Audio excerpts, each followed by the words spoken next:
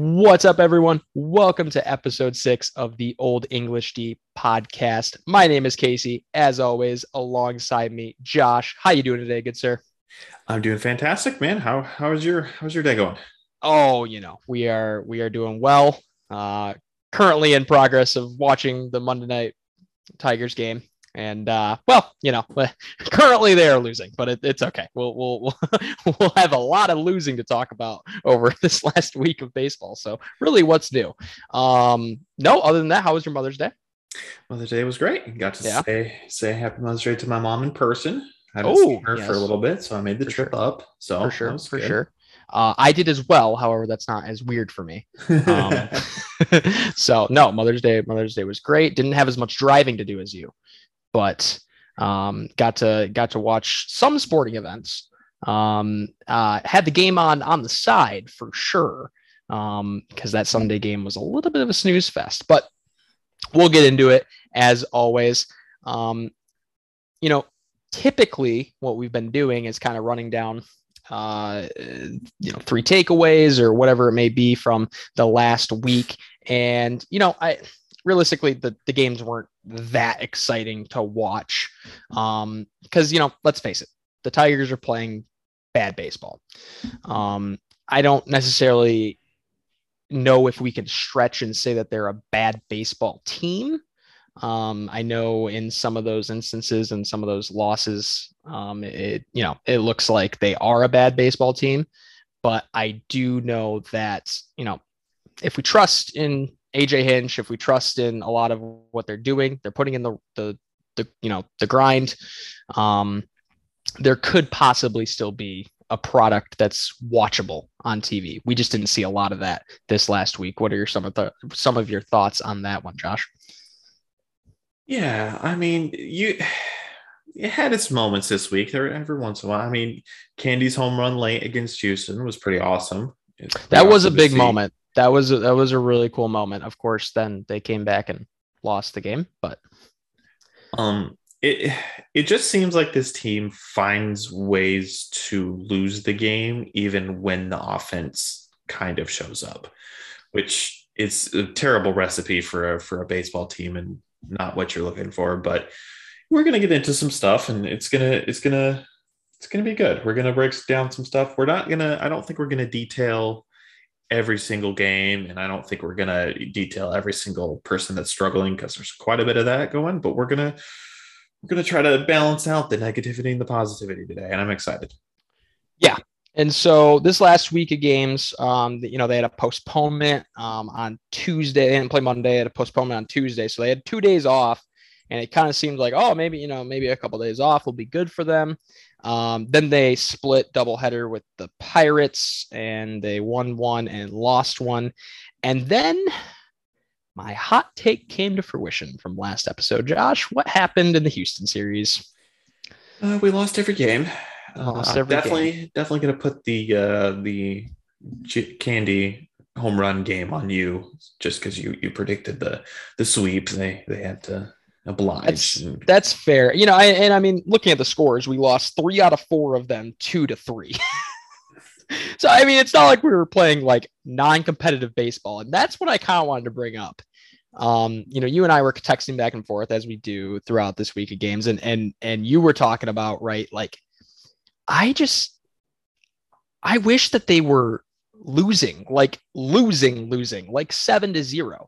But because the games are just so close and you kind of think like maybe they'll inch something out, it's like, okay, well, I kind of got to stick around and watch. Um, and then Sunday was whatever. They did not show up for Mother's Day.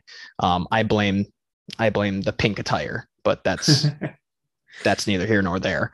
But I truly don't know what to make of this team, because right, a couple more pitches go our way, a couple more swings and a couple more balls find grass go our way, and we win those games.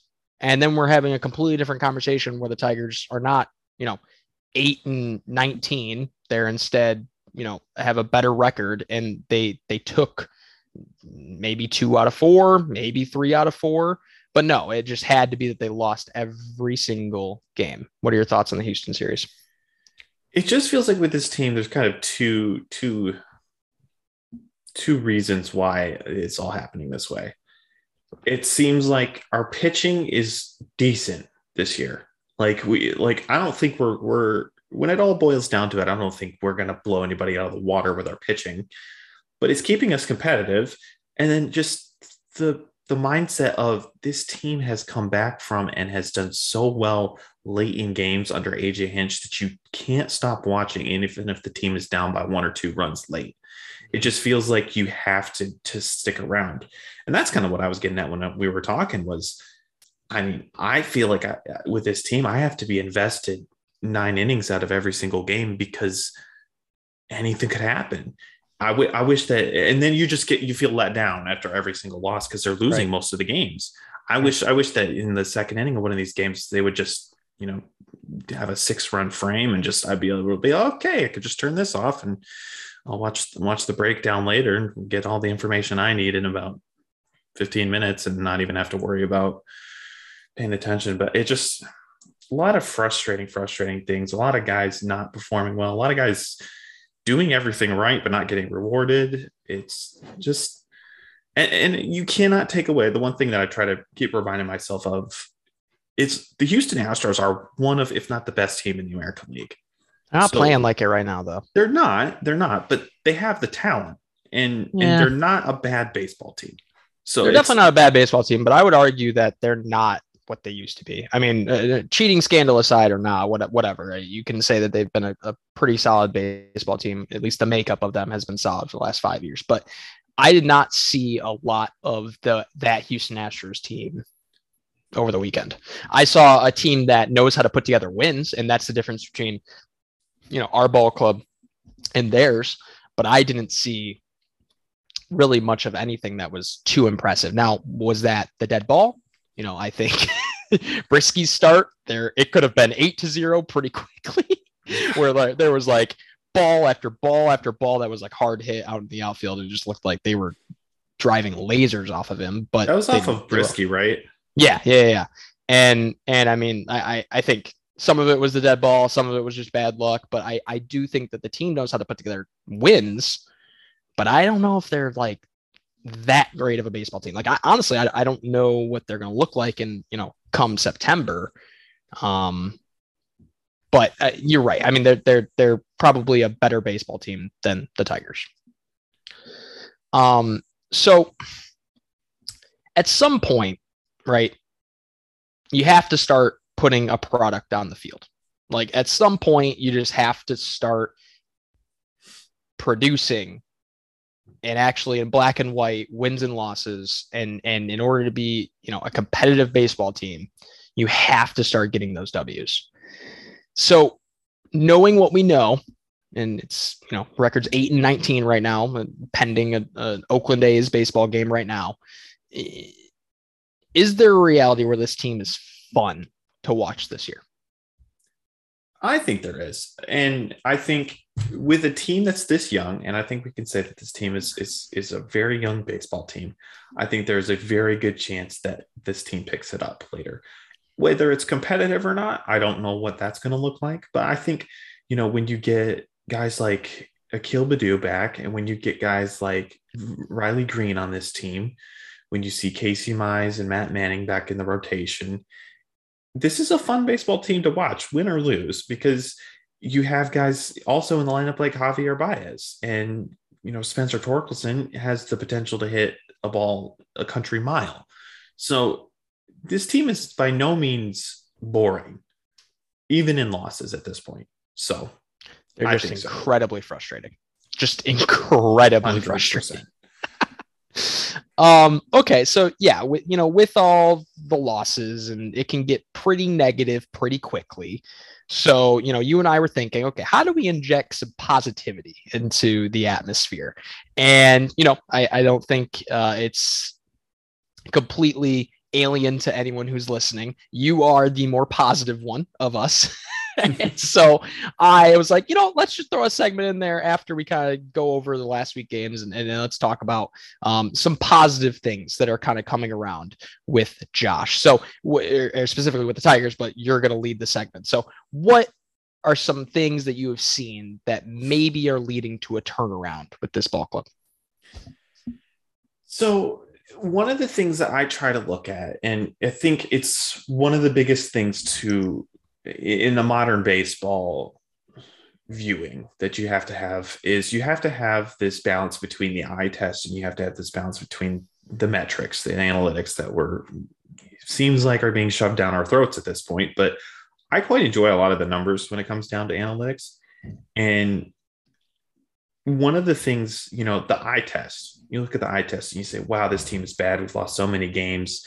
When you start digging a little bit deeper into these at-bats, a lot of these Tigers hitters are having good at-bats. Guys like down the order, like Tucker Barnhart, he's having great at-bats, and he's having a decent offensive year, which I think is kind of a surprise at this point. I think we said it at one point. We overestimated his defense and underestimated his offense somehow, some way. Guys like Spencer Torkelson, I just saw a couple innings ago, he had an event where he swung and put the first pitch in play, and I can't remember the last time he did that. Typically, he has a good solid 4, 5, 6 pitch at bat where he's competitive and he gets the pitcher to a 3-2 count. That's what you want out of a rookie. You have guys up the order. Meadows is always going to be competitive at the plate. He has the highest batting average currently in this lineup. Robbie Grossman, he's going to see probably the most pitches of anybody on planet Earth at any point in time. It's just, you see some great things and some great approaches, and these guys aren't getting rewarded. And one of the biggest things I think points to that, and this is flipping back over to that analytics side, that metrics side. I pulled up a guy that's really, really struggling on Baseball Savant. It seems like he's having probably one of the worst starts of a year to his career, and that's Jonathan Scope. And you start to dig into some of these percentile rankings where he ranks at within the league and how he relates to the rest of the league. And the raw standard numbers don't really point to anything spectacular. Actually, they point to something very, very terrible. He's hitting 131 with a 173 on base percentage. He has 1 home run, and we're through over 100 plate appearances now. So it's not a small sample size. And 2 numbers that I think really stick out to me on him, and watching him lately, this actually doesn't surprise me now, because his expected batting average this year is 239. That's a solid 100 points higher than he's hitting right now. And when you look at his percentile rankings, he's in the 100th percentile in outs above average. That means he's better than almost every single player, or he's getting out above average on pitches on balls in play that he should be getting hits on, more than most, if not all, of the league. And for the record, I feel like a great example of that was the Houston series. I think there was plenty of times when, and even towards the beginning of the year too, I think he went through a really bad slump there in the middle, but the middle of April. But like the Houston series specifically, it looked like he was just torching the ball and then nothing to show for it. So I think, proof is in the pudding. While it doesn't come through black and white, I definitely think that Scope has been robbed plenty of times. Still takes some pretty ugly swings though. But absolutely. But I think the biggest positive, not even just a spin, but the biggest positive sign that we've had from this team is Jeimer Candelario. Jeimer Candelario, ever since the last game of the Dodgers series, has been on a tear. Before that, he was hitting in the 120s, which is pretty awful for a player that's been in the league now. This is his 7th year in Major League Baseball of some kind. And, before that, hitting in the 130s. He's now hitting in the 200s. He's got his batting average back up to over 200. He hit a home run against the Dodgers. He hit a home run against a clutch home run against the Astros with 2 strikes in the bottom of the 9th with 2 outs. And he's just been super consistent. And I feel like his defense has picked up since then as well. So it's a good sign that this team can, find its footing. The guys like this are going to help, claw this team out of the absolute dumpster fire that we're in right now. And, Other signs would include guys like Manning and Mize are both slated to make. Manning already made a rehab One he assignment, rehab start. Yeah, that's a good and point. Yeah, then I mean they're both on the way back. I think Mize's is Thursday, right? And yep, Manning's is Friday, his second one. yeah, yep. So they're on the way back. We're gonna see, this pitching staff has been a godsend because if we don't have this pitching staff this year, I think we've given up on this team already at this point. I don't disagree. What I am a little worried about is, and you kind of alluded to it earlier. It seems like even when we score runs, like the very seldom time that we do, somehow, some way, someone then gives up the lead. And specifically, I'm referring to either Soto when he blew really, it wasn't a save opportunity. Obviously, the game was tied, but he had a chance with the momentum swinging in our favor, which we all know in baseball games, momentum is a lot. And, completely dejected us. And then the big one, Fulmer, where we actually do have the lead and he erases it for us. It's scary because what can happen is, you are pitching well and it's fine when there's not like a lot of high intensity. And, there hasn't been a lot of high intensity situations for these bullpen pitchers specifically because we haven't had the lead. Well, it's scary because you get into this mindset of, oh no, what happens when I actually have the lead? Can I hold it? And then you start talking to yourself in a trap. And that's what I'm worried about for some of these guys. Not saying that they've all been bad or like shown that they can't hold a lead, but I feel like that's the human nature that starts to come into play.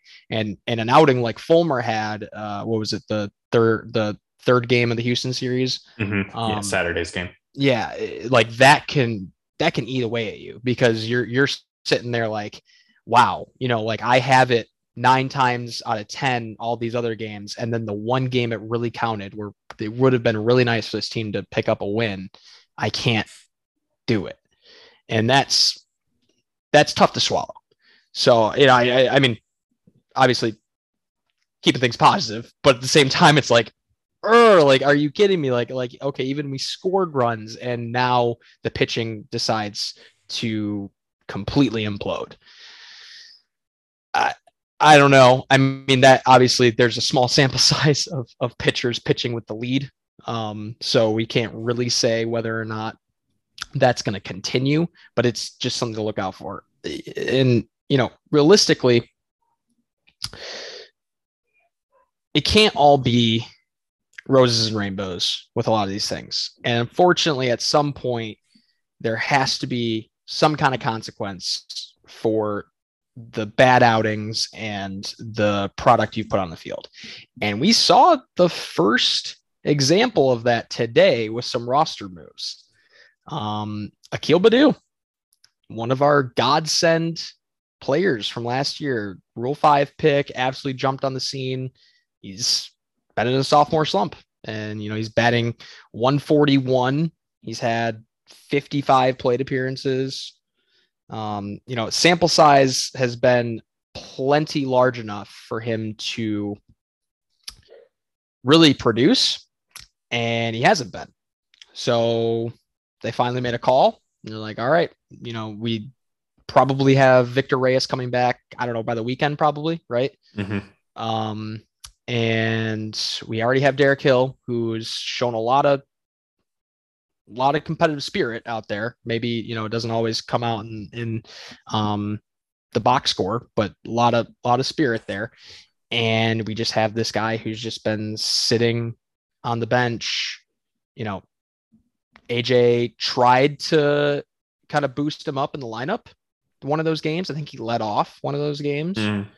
Tried to kind of jolt some energy into him. Didn't work, and it did kind of feel like, and I wish I would have maybe called it last week, but it did kind of feel like, oh man, this is his week. He's really got to show something, and he just hasn't. What are your thoughts on kind of Baddoo's fall from grace? He doesn't have the sample size that a lot of the other players that have been struggling do, but it's because he didn't pass the eye test in the plate appearances that he did have. He's looked anxious. He's looked very he hasn't been able to time anything up, any kind of pitch, fastball, off speed, anything like that. And when you look at this roster and you look at, Victor Reyes, switch hitter, he could play all three outfield positions.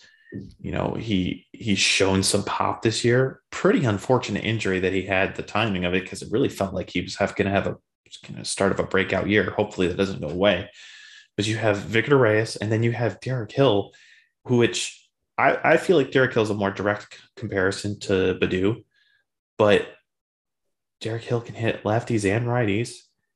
Derek Hill can run the bases, if not as well, then better than Baddoo can. Yeah, I think he takes less risks, but it may be the same amount of risks, but they seem to be more calculated. Not as much power as Baddoo, but Baddoo didn't have any power this year. One home run. Power potential. Fair. Yeah. But Derek Hill can play a Gold Glove caliber center field, and you can't say that Baddoo about any position on the baseball field. So it seems like at this point, there's still a lot of upside, still a very high ceiling for Akil Baddoo, but he's got to get it figured out on his timing on pitches, it feels like. And I think AAA is exactly what he needs right now. He needs somewhere where he can play every single day, where he can go out and he can, work on that timing, just get himself right. And the Tigers, I don't think, are going to be too worse for wear while he does that, because I think Derek Hill's a great option for them. Yeah, I think it was important. And I feel like they must know that Victor Reyes is totally fine. I know he's going to start a rehab assignment. So they had to pick a good time. There might be, another position player that comes up right now is just Ronnie Garcia, who was activated. But just to kind of put a pin in Baddoo's stats, 140 batting average, 218 OBP, 220 slugging percentage. And again, that number you typically want like over 500 for a power hitter. Hold on. 220? Yeah. I didn't know it was that bad. Holy and well, hold on. Just wait. It gets worse. What's your favorite stat, Josh? OPS plus. Excuse me. I threw a curveball at you, and his OPS plus 34. Oh, and again, good. Major league average for that number is 100. So yeah, it was time for him to take a trip down to Toledo. I truly hope that this will be a godsend for him. I do think, realistically, it could go one of two ways. But hearing his reaction to the news, and this is Evan Woodbury, one of the reporters who has this on his Twitter, this quote from Baddoo, quote, "You've always got to make, parentheses, the best out of it. It's unfortunate. I'm going to go down and get some reps that I need and be ready to come back. I feel like I'm best here. I'm a big league player. I definitely want to be back where I feel like I belong. It's the same mindset, parenthetical, in Toledo. Get back as quick as possible," end quote. And of course, AJ Hinch was asked some questions about it. This is what he had to say. Quote, "This was unexpected when we started the year. I'm sure he didn't expect it. We didn't expect it. But the reality is this is where we're at. We need him to go decompress and get himself right and play every day. It could be a short stint. It could be a longer one. But hopefully he can work on things to be more consistent." I think Hinch, above everything black and white, above all the numbers, above all of it, I think a lot of it has to do with just that consistent plate approach. Obviously, we know that one of Hinch's, most important stats to him is OBP, and again, Baddoo's was like down in the 200s. So he wasn't fitting the makeup of this team. And right now, honestly, you can look at it as a demotion or you can look at it as an opportunity. And I truly hope that Baddoo takes it and runs with it. But it's tough. It's really tough to stay positive about those things. But he just needs to know that, there's always going to be a place on this roster for him. And I wonder what's going to happen to that commercial that is like the hype up Detroit Roots commercial of the Baddoo, and like, oh, some extra O's. I'm like, oh, how are you really going to play that more often? So Baddoo isn't the only one who's struggling, though. Are there going to be more? Are there going to be more send downs to Toledo? What do you think? Looking at this team, it's really tough because most of the position players who are in this lineup are either vets or they're not. I think they're probably out of options by now. I mean, anybody who's struggling, I mean, you're not going to send Scope to AAA. I don't think you can at this point. I'm not. No, well, no. Sure. I mean, I mean, once you sign an extension, I mean, like logistically, he technically could. He has technically, could be sent down. I think at this point though, because he's like a super 5 or whatever it is, or 10-year player or whatever, he would have to like accept an assignment, but kind of weird transactional things. But no, you're not going to send Scope down. But like, I mean, yeah, like a Torkelson.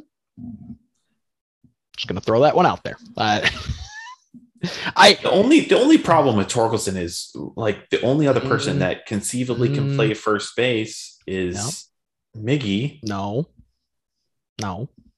Scope you're not moving Scope to a position to keep him in the lineup. Why? Because he's hitting 131. Your favorite player downstairs in AAA, Cody Clemens, can play second base. That's all I'm saying. And I think that's his natural position, isn't it? Here's the difference between and he's Baddoo, torching the ball. Here's the difference between Baddoo and Torque right now. Baddoo needs to be sent down because he can't time up the baseball and he's not getting consistent playing time in the major leagues in order to fix that. Spencer Torkelson has solved AAA pitching. He has nothing more that he can do at AAA that's going to help him in the major leagues. The only thing that's going to help Spencer Torkelson figure out major league pitching is hitting major league pitching, taking these at bats. He has a great plate approach. He has all of the tools that he needs to fix it. I think that just so we're comparing apples to apples, his OBP is much better. I think it's still up near 300, if not over 300. So I mean, just so we're being completely transparent and honest, he does have a way better on base percentage. He does get on base a lot more. Right. I think that would be a complete misuse of Spencer Torkelson to send him back down to AAA at this point. I just wonder, dude, like, what does it look like to be able to give a guy a rest?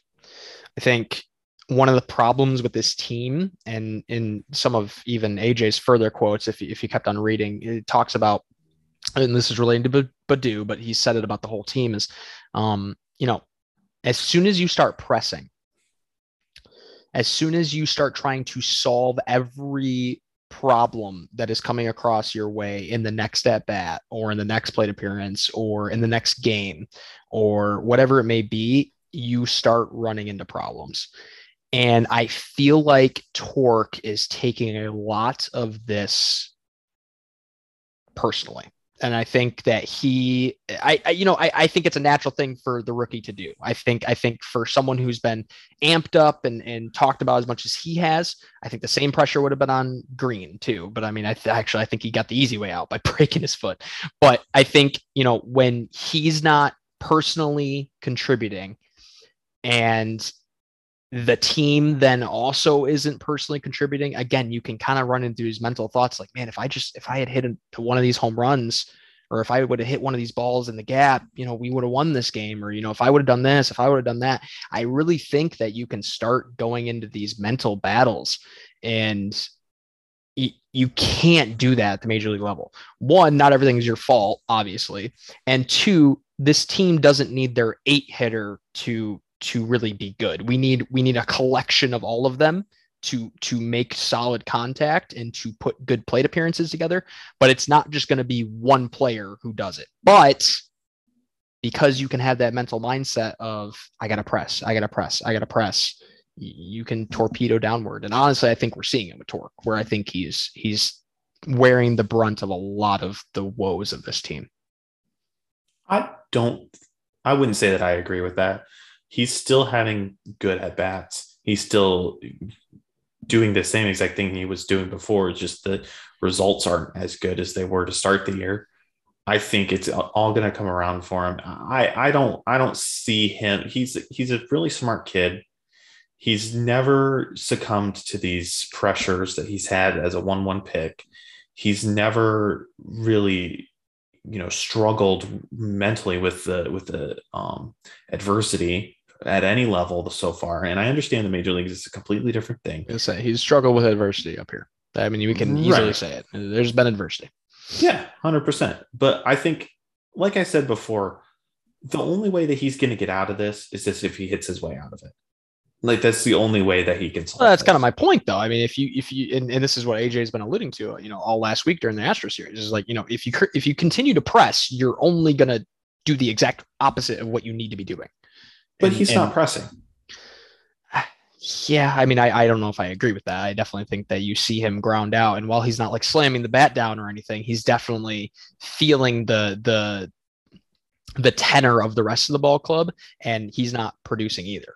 And so I don't know how you, honestly, I don't know how you don't press in that situation. So it's just going to take a mental reset. And that's why I think maybe Toledo for a month might not be the worst idea ever.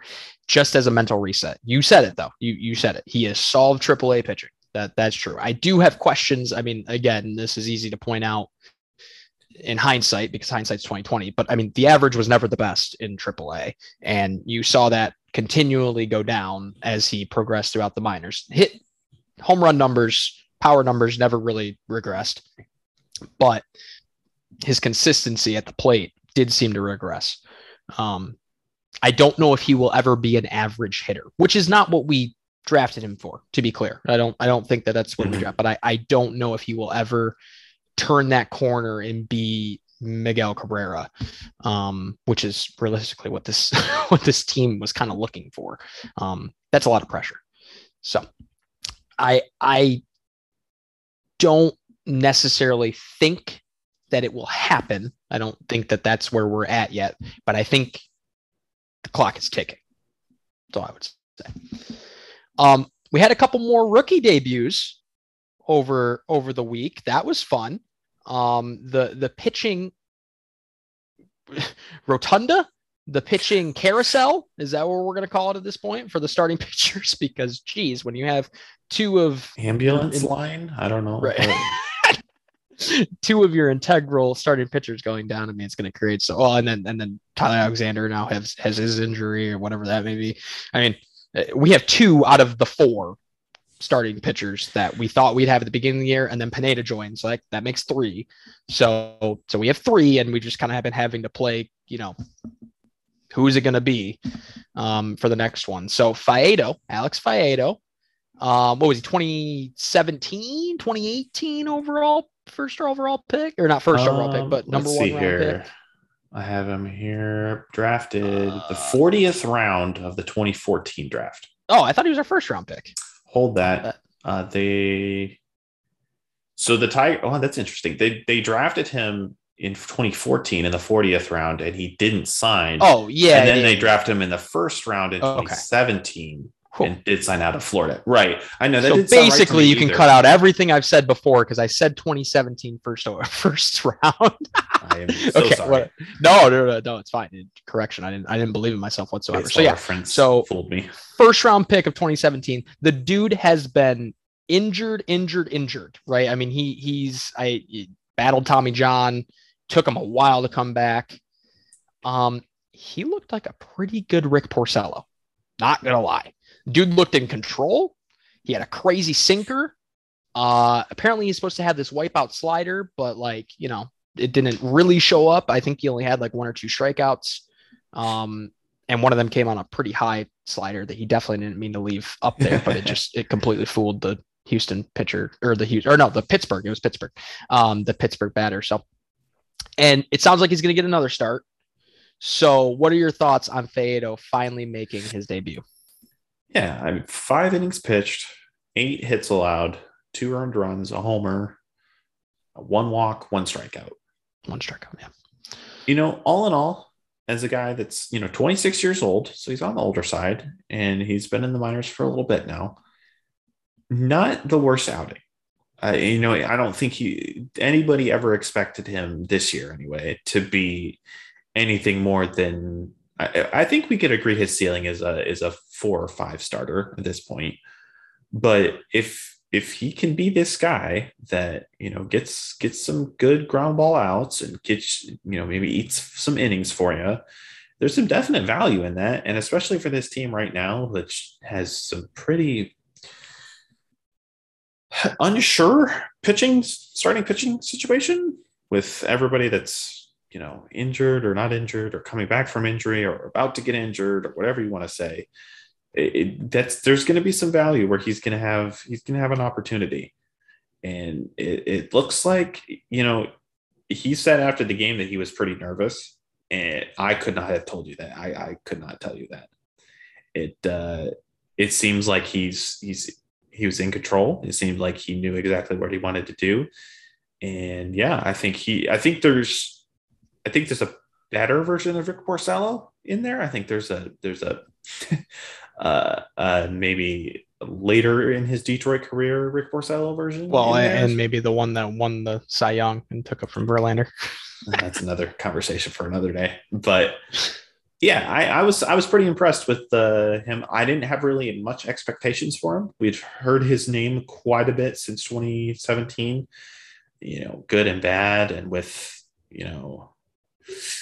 all the injuries. He was a part of that fantastic Erie starting rotation, and he fell off the map in 1920 with injuries, and just I was just hoping to see him have a good start, honestly, just for him personally, because it feels like that'd be a pretty big lift for a guy that's had some pretty massive disappointments in his career.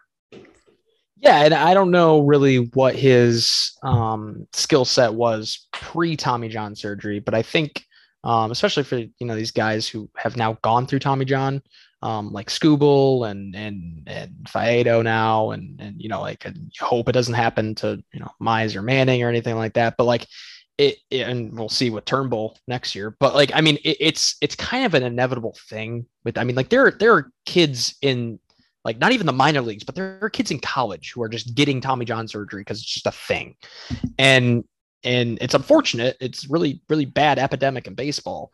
But I mean, these kids, whatever it may be, whether they're not on a pitch count or now they're super heavy on a pitch count and they're rested too much, or whatever it may be. I mean, it's good to see that you can still come back from these things.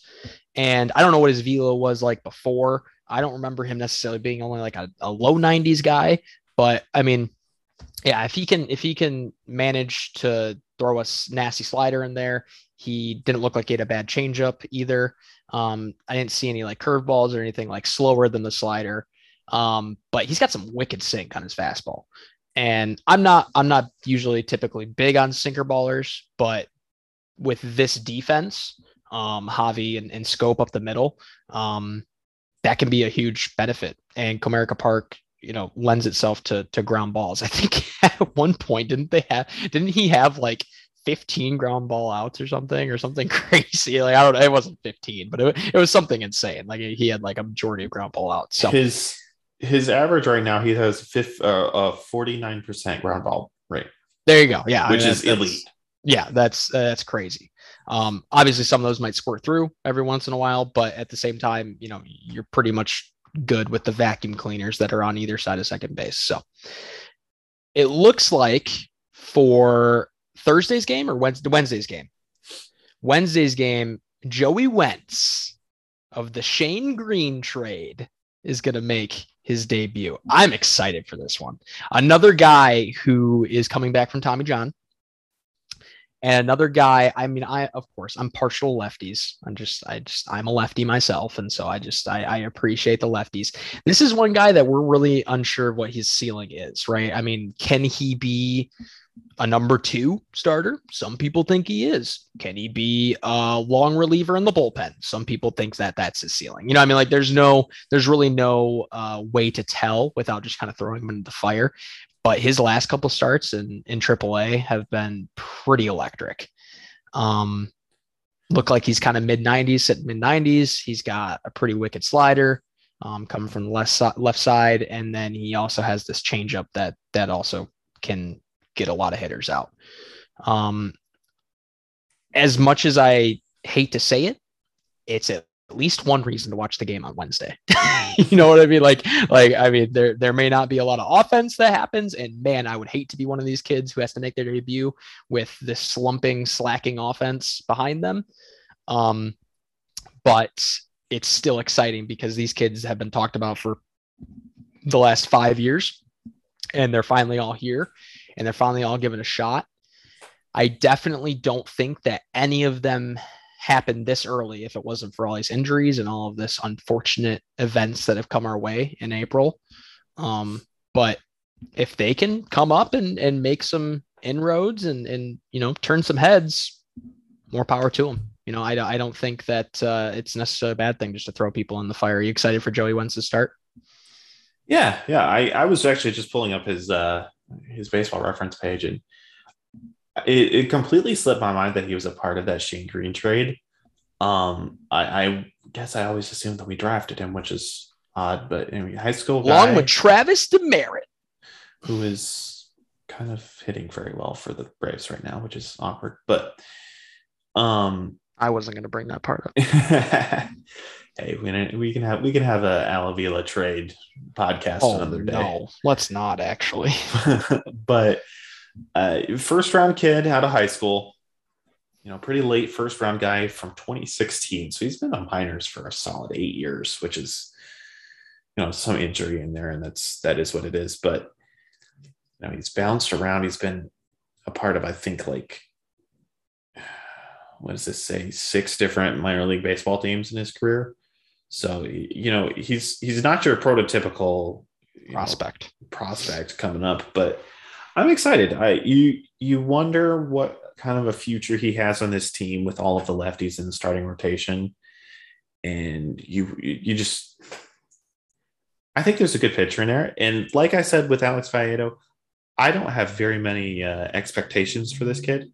Seems like he had a little bit of a rocky start to AAA this year, but I just, for him, hope that he has a good start, regardless of the outcome of the game.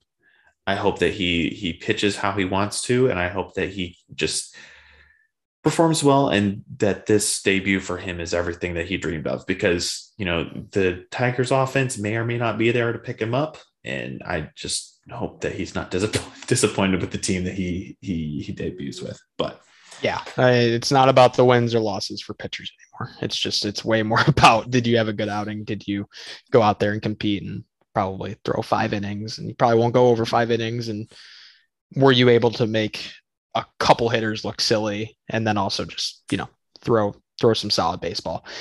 Do you think he has a better start than Faedo, or do you think he slumps a little bit? I think he has a pretty similar start to Faedo. I didn't necessarily, and I meant to say this earlier too, I didn't necessarily love Faedo's start. I think he got quite lucky on a lot of the fly balls that he did allow. I think a lot of them dropped in front of the wall rather than going over the wall. He allowed eight hits, which is just not what you want in 5 innings. It's pretty high along with the walk. So I think there's improvement there for Wentz, or for Faedo, excuse me. But I definitely think Wentz has an opportunity to catch some people off guard. I think he has a better start than Faedo. Yeah, that's fair. I think whether or not he, better, what do the metrics say? I think it'll just be a serviceable start.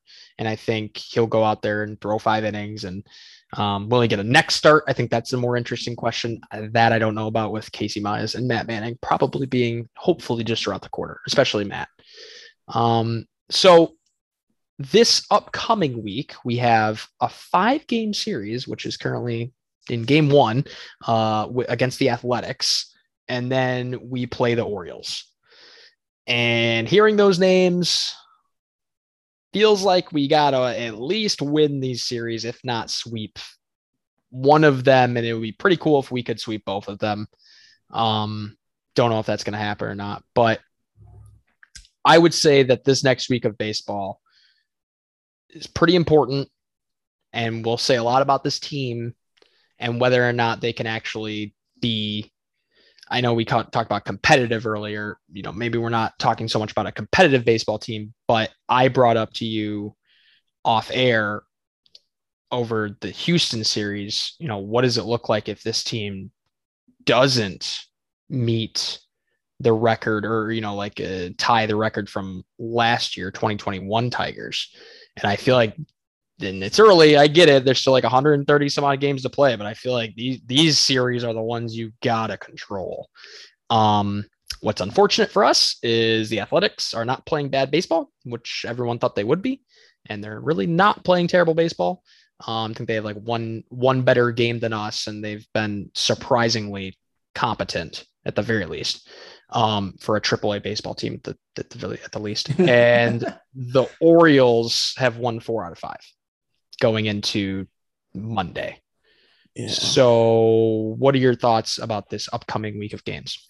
Definitely feels like we're catching both of these teams at a pretty unfortunate time. Currently, right, how unlucky can you get? Well, it seems like there's always a new low for the luck on this Tigers team currently. Right now, the A's are winning 2-0 on the Tigers. And I also want to point out Spencer Torkelson strikes out. I would like to also point out that John Scope has a hard hit single.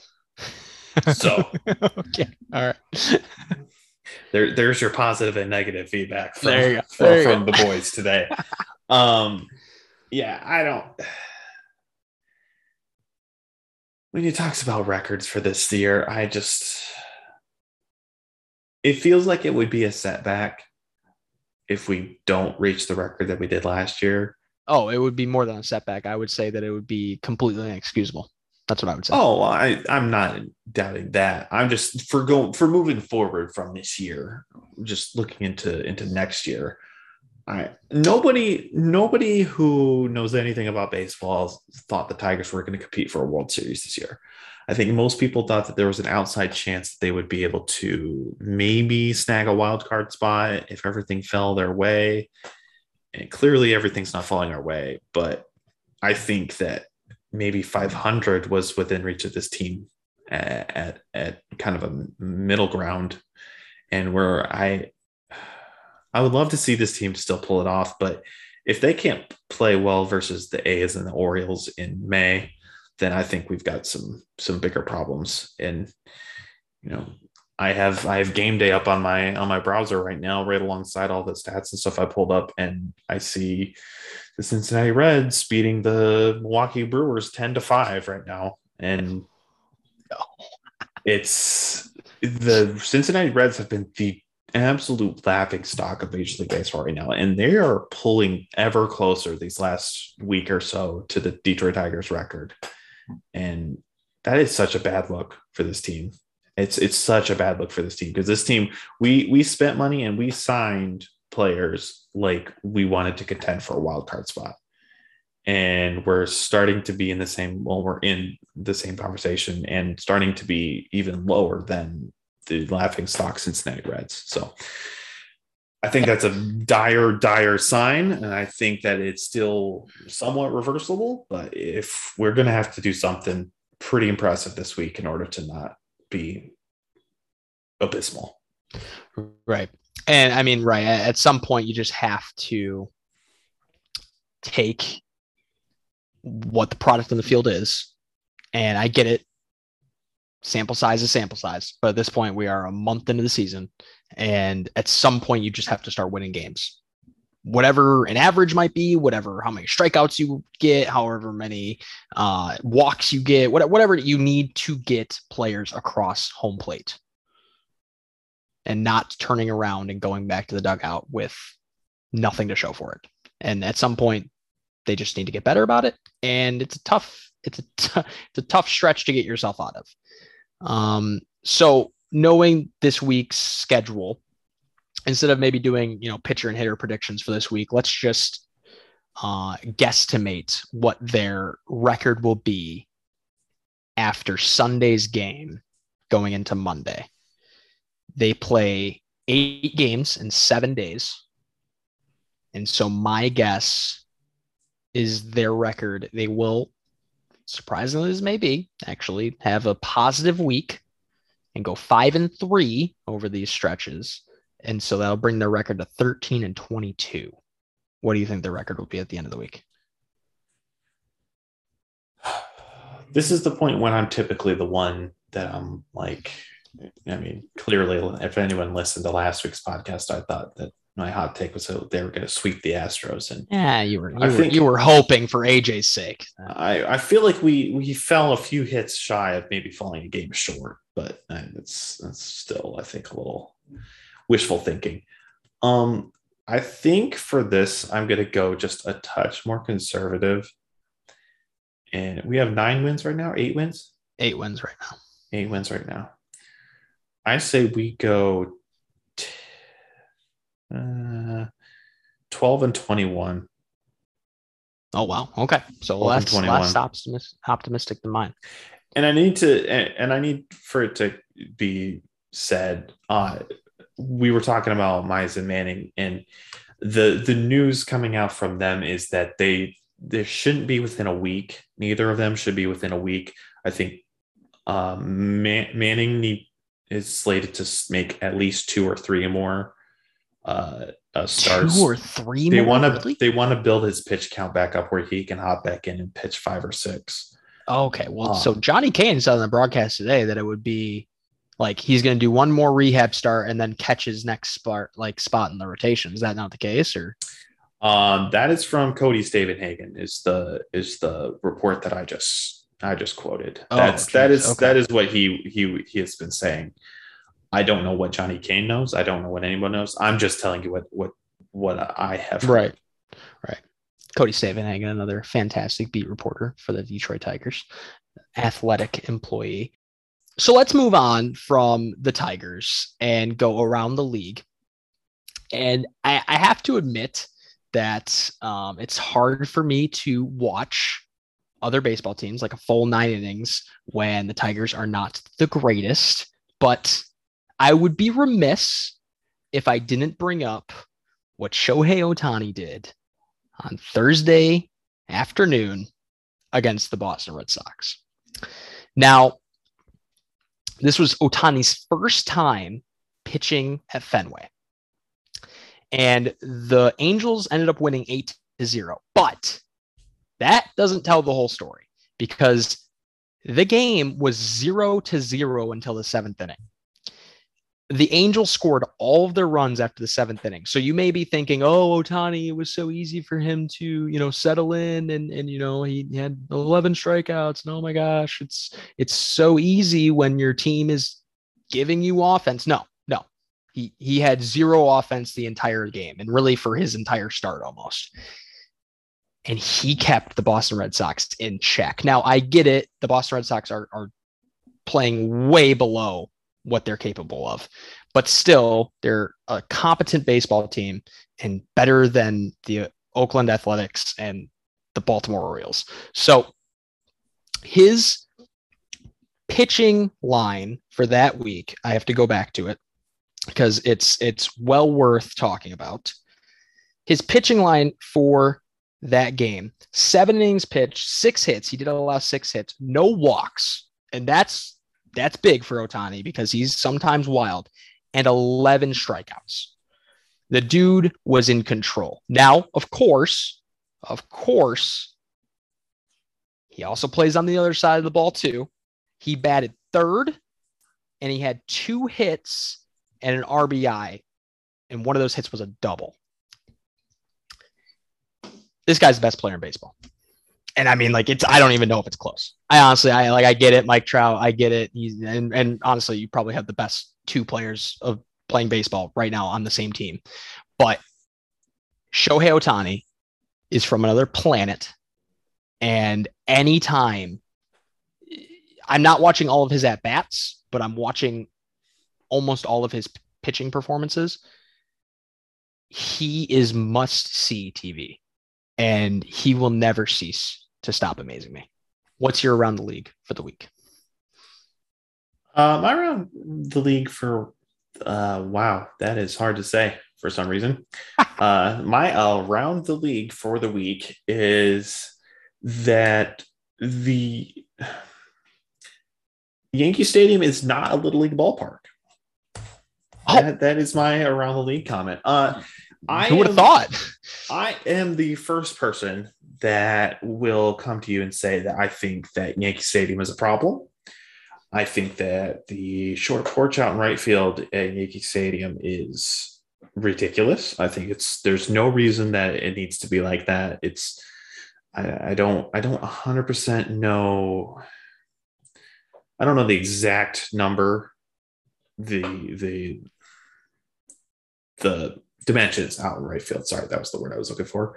I don't know the exact dimensions of right field at Yankee Stadium. I know it's in the low 300s, like 330. I think it's 329. 29, yeah. Yeah. And there's no reason there needs to be that short of a wall anywhere unless you have a 30-foot high green monster attached to it. I think in baseball, there definitely needs to be some sort of standard when it comes to ballparks and walls and dimensions. I think it doesn't need to be exactly uniform across the league. I think there can be some parameters that you need to work within. I think there can be a little bit of uniqueness allowed, but I think there needs to be a little bit more reining in of those. But all of that to say that Gleyber Torres hit a walk-off home run for the New York Yankees over the Texas Rangers on Easter Sunday. And his home run traveled, according to MLB StatCast, 369 feet to right field at Yankee Stadium. Won them the game, 3-run homer, crazy. Gleyber Torres. Big deal. Also, a stat I heard today, Gleyber Torres now leads Major League Baseball in walk-off hits since he came into the league in 2018 or 2019. Clutch is a statistic. Would have never guessed that would be the one that he would lead. Anyway, after the game, and this is I'm quoting Chris Woodward, who is the manager of the Texas Rangers. He says, quote, "Small ballpark, that's an easy out in 99% of ballparks, brackets. Torres just happened to hit it in a little league ballpark to right field." One that's some bad math too. Yeah. So an account that I love to follow on Twitter, and shout out to them, is What It Dong. It's a fantastic Twitter feed. They follow a lot of hard hit balls, whether they're flyouts, doubles, home runs, triples, anything close to the wall. They put it up there, they run their stats on it, and they say, would it dawn? Would it be a home run? How many ballparks would it be a home run in? That kind of thing. And their assessment of that hit was it would be a hit in 26 out of 30 ballparks. Be a hit or a home run? A home run, excuse me. Okay. It would have been a home run in 26 out of 30 ballparks. Now, I am no mathematician, but that is not 99%. Nope. So 29 out of 30 would have been 96.7, and 26 out of 30 is actually 86.7. But hey, who's counting? Yeah, it just seems like a little bit of sour grapes from Texas, and I love the gamesmanship and the trash talk. It's fun, but I feel like you kind of got to back up your trash talk with a little bit of factualness. I don't know. I think baseball is better as a whole when the Yankees are playing well, and they're playing well right now. They're playing real well. I think it has bring a lot of people to the game. They do. They have big markets, and this year the big markets are showing out. Both LA teams are in first place. Both New York teams are in first place.